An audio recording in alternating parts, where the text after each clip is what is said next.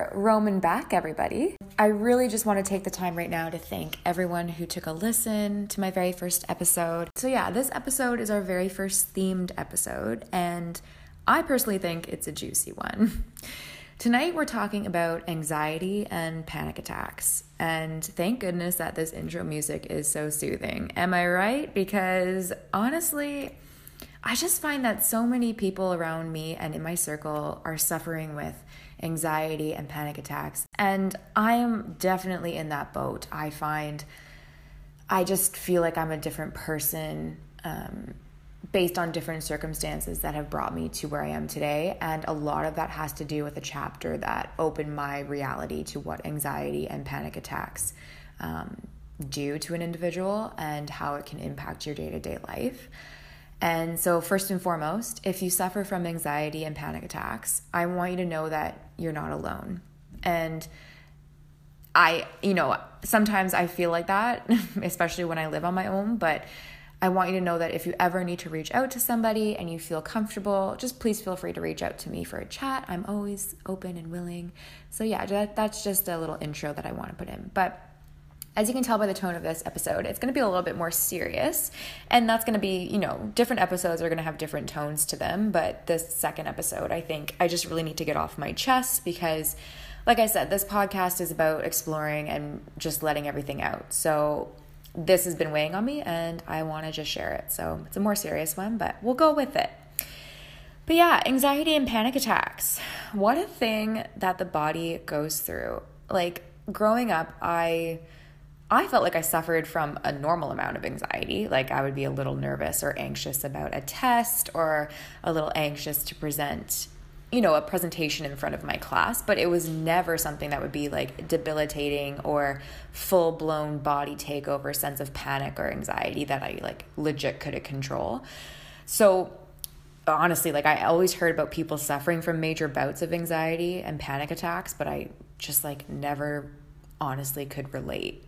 But now I approach that topic completely differently, and it's because I suffer with it. Like I know exactly what they're going through, and it sucks. It's like not great. It's honestly debilitating, and it makes you feel not yourself, which is the most, I think, painful thing that I realized when I first had anxiety, because I'm an A-type person. I like to know and control things that I can. And when the one thing that you can't control is your body, it is so, like, what's the word? It's just like so real and raw and just awful. And it's just like, I can't, it's hard to explain if you don't go through it or you don't have anxiety or panic attacks. And it's just crazy. It's a crazy feeling. And I hope that, if you're going through it, it gets better. And it's just, yeah. So anyways, this episode is just talking about my first experience with anxiety and panic attacks.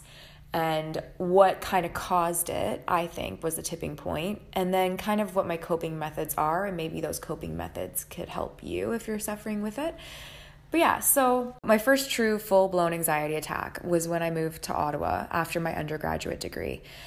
And the day I finished my degree, was the same day that I moved to this big new city.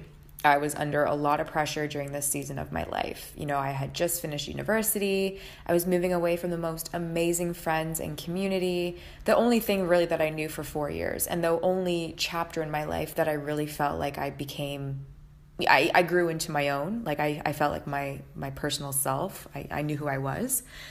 I was further away from my parents that were in Toronto, and I was starting a new job and was living in a completely new city. So everything was lining up to be a complete storm. And I should outline that everyone in my family hates change. We cannot handle it. It's just too much. My cousin and I always talk about it. We're like, wow, we hate change. We cry for days. It's a lot, and we just get through it. But for some reason, this little change and chapter of my life was so fresh in this way with so many changes. And again, it was just a perfect storm for my anxiety to flourish. So I remember my first day in Ottawa, and it was literally I had just finished my last exam, and I had just moved all my furniture into the U-Haul. My dad picked me up and we drove straight to Ottawa. I didn't even have a day to process what was really happening. So I remember my dad dropped me off and he helped me to get settled in my rental apartment. And we went grocery shopping before he drove, hours back to Toronto. And I remember, honestly, being in the dairy aisle, looking at the milk, and I sobbed uncontrollably. I was like in public. I was just like, I don't even freaking care anymore. Like, I'm just going to cry, and I don't even care who sees. I don't know these people. I'm never going to see them again. Like, people were walking by me, and I just broke down in public. I legit could not stop myself. My dad was obviously amazing about the whole situation, but it was just the start of a chapter in my life that I now realize was a tipping point to everything that I now deal with and have to cope with every day. But anyways, when we got back to the rental apartment, we said our goodbyes, and I sat on my bed and just stared at the wall. And I remember thinking, like, what the heck am I doing? I don't feel myself. I haven't had a single day for a break between two major life changes, and I honestly miss home already. And it was honestly the lowest I've ever felt. And it wasn't this anxiety yet. Like, I just felt, when you just feel like alone, like you're just like, I have no support network except for, my cousin luckily was in the same city as I was, but it was just so, like, your whole network that you have and you built was just gone. It was like a grieving process in a sense. But I moved to Ottawa to start an internship on Parliament Hill, and it was honestly my dream job right out of university. I had just finished my degree in politics, and I was like, wow, like, I feel really blessed to be able to apply this degree right away in the most political city in Canada. Like, how much better can this get? Like, I'm living the dream at this point. And going into the internship, I felt confident. I felt like I knew a lot about politics. Like, how couldn't I when I was just in my undergraduate degree for 4 years, every single day of my life studying politics? Like, I really truly felt prepared to handle anything that was thrown at me in this political realm, which made me feel more at ease with everything. It made me feel like, yeah, I can handle this. Like, even though it's a little strange right now and I feel alone, like, I'll grow into my own and I'll feel better. But I was extremely wrong. Like, that first day of the internship was unlike anything I had experienced before. I honestly felt like an imposter in my own body. Like, I was surrounded by all these other interns that were talented and smart and just knew a billion things like about politics and government than I ever knew or could. Like, it was just insane the amount of information that they had. Like, they could rhyme off members of parliament from different ridings in Canada and just could stand there and be like, yeah, like, this is this person and this is what they've done and they're on this committee. And I was like, what the fuck? Like, I know who the prime minister is. Like, I literally felt like I had just gone to a basic introductory politics undergraduate degree. Like, I just was not at their level. But honestly, like, looking back in reality, I knew more than, who the prime minister was. But being surrounded by people who were confident and intelligent in a more impressive way than you thought you presented yourself just made me very anxious. And I just was like, wow, I'm an imposter. I'm going to sit at the back. Like, nice knowing all of you. Like, I'm not going to last a second more in this situation. But I went to my job. I worked with the MP, the Member of Parliament, and it was great. Like, he was wonderful. And that first week, I learned a lot. And so anyway, so all of these circumstances of moving to a new city and being surrounded by all these amazingly talented people and you feeling like an imposter was honestly the tipping point for the end of the week. And the end of this first week, I knew something wasn't normal with my own body. I just felt, when you're looking out, like you're just watching your life happen and you're not really processing it. You're like, oh, like, it's not really an out of body experience. You're just like, just going with emotions. You just don't register anything. That's how I kind of felt. And the night of my first anxiety attack, I made dinner and I couldn't really eat anything. I just felt sick. Like, I was just like, I just don't feel myself. I'm just going to go to bed. And I remember lying down on my bed and I could feel first my toes and my hands, like my extremities started to seize up. And it just felt like, the tingly feeling you have after you've been out in the cold and you just feel like you just can't really feel your hands and feet. You just feel tingly. That's the way it felt. And it just traveled up my body and into my chest. And it made my lungs and my ribs just like tighten up. And I just couldn't really breathe properly. Like, I was having trouble breathing. I just felt very panicked and I didn't know how to control it. I was like, what the hell is happening? Like, I've never felt like this before. My body is shutting down and I think I'm like I'm like gonna die. Like that's basically what I thought. And with this thought, when you panic, your heart starts racing and you start sweating and you can't swallow and you're like, this is just awful. And with my heart racing, it truly felt, and if you suffer with anxiety and panic attacks, it probably feels this way too. It feels like you're having a heart attack, honestly. Like you can't feel any part of your body except for your heart and your breathing, and you're like, wow, I'm legit having a heart attack. So I remember calling 911 because I didn't feel myself and I was like, I'm legit dying. The nurse said to me, she's like, you've suffered with a panic attack. In that moment, I was like, wow, it's a real thing. Like it's a real full body experience where your body is fighting for its life. And that's literally the way it feels. The rest of the summer, I just felt more on edge, if anything. Like I wasn't more relieved knowing that I just suffer with anxiety. I was like, oh, like we're cured. Like this is it. Like I actually had to live with that experience, potentially for the rest of my life. And I became more anxious at the thought of having more anxiety throughout the summer. Like my body was creating this awful cyclical effect where I was scared of nothing until it manifested itself into something real. Like I was like, oh, I'm scared it's going to happen. Oh, wait, it's happening. Like every single time. So I was able to complete the internship. I did really well. Like I have, the reference, and I had a great experience from the member of parliament. And I learned so much from both my peers and the member of parliament that I worked for. And it really made me want to do a master's degree in political management, which I finished a couple of years ago. But that summer, having that experience was scary. And to be honest, I know looking back, it's the tipping point that opened my body up to more anxiety attacks and panic attacks a couple of years after that. Like that first year I had anxiety attacks probably every other week. And it was like I had opened up a floodgate of emotions that were waiting all these years to be released. And it happens. Like I know, like I'm not the only one that goes through it, but in that moment when you first discover that you have anxiety or you're going through panic attacks, it's a very scary and real thing, and you really do feel alone. But going through it and living with it, like you kind of figure out what your triggers are and what kind of puts you in those situations of creating anxiety. So throughout that summer, I realized like when I was on a bus or if I was even in a restaurant, like somewhere where I was stuck and I couldn't really leave, like I had to pay a bill in a restaurant, or I was in the middle of a booth, or if the bus ride was full of people and I was scared to not get off on my stop, like I knew that was when I had the most anxiety. And I'm currently in a place where I don't suffer to the same extreme with panic attacks or anxiety.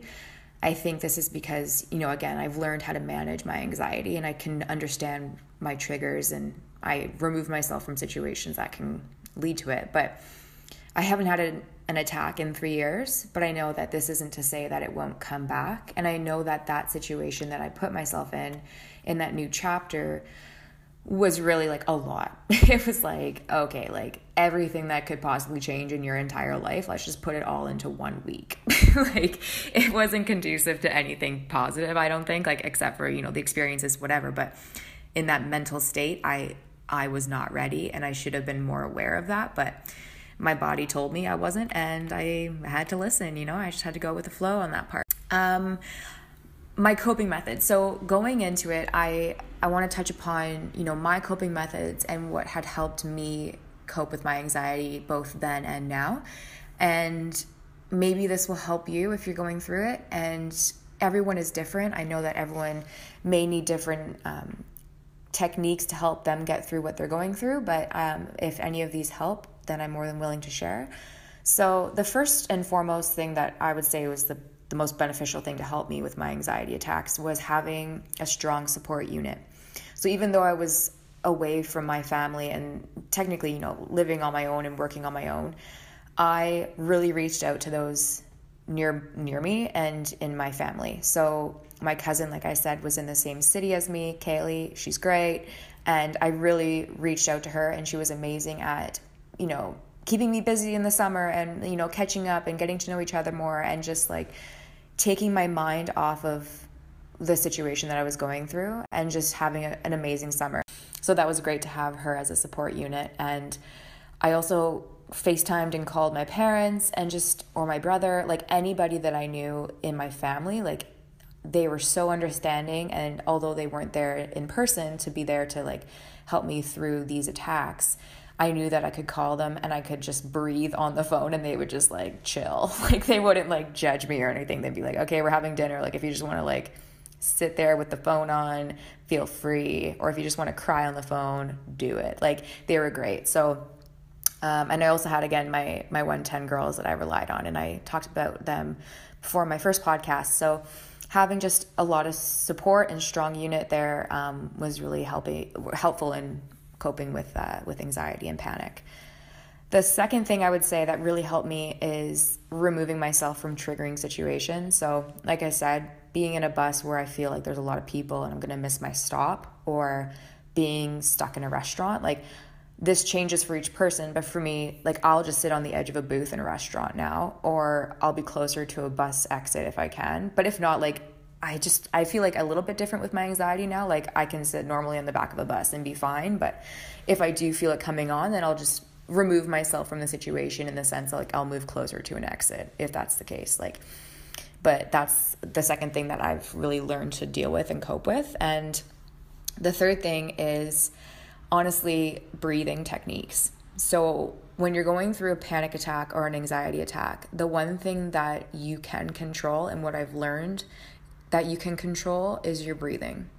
And the breathing is a thing that really connects the entire body together. So even though everything seems to be doing its own thing, like your hands and your feet are doing something different than your heart and your breathing, the breathing is the thing that connects the entire body and it weaves everything back together. So I took a lot of yoga and I took a lot of breathing technique, like online courses, just to like figure out how to breathe properly, which sounds weird, but like just taking deep breaths and holding it in for 10 seconds and then letting it out, and doing that over and over until you count to 10 really does help. And it's the one thing that your body can control, because again, it's a fight or flight situation. Are you going to fight the situation, or are you going to flee?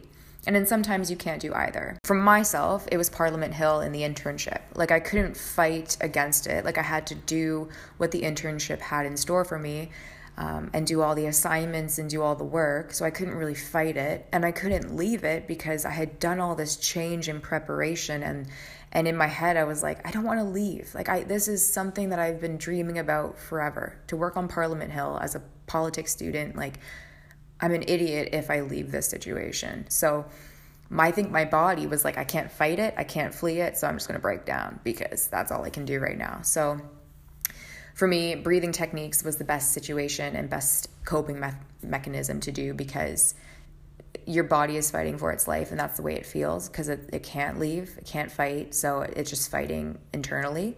So breathing connects everything. So those are my coping methods. It might be different, and if you have different ones, feel free to reach out and maybe they'll help me as well. This is a connecting environment, so if you want to share, please feel free to do so. But yeah, so I think wrapping it up here, anxiety is real, panic attacks are real, you're not alone, and there are coping methods that can help. I know everyone's situation is different, but there are resources there that can help. There's a lot of online resources too about just self-talk, which is just talking yourself down internally of a situation, and then again, breathing. So yeah, so I hope this episode, I know it was really heavy, but it has been on my mind, and I just wanted to get it off my chest, because that is me. This is who I am now. I am an anxious, self-conscious person who really cares about how I present myself and how I present my work to people. And if that anxiety drives me to be more sensitive and empathetic and understanding of other people's situations, then I'll take it any day. But this is what I deal with, and yeah, it's a little bit more real. But anyways, I'm rambling, but I hope you all have a great night, a great weekend, and we'll talk next on the next episode.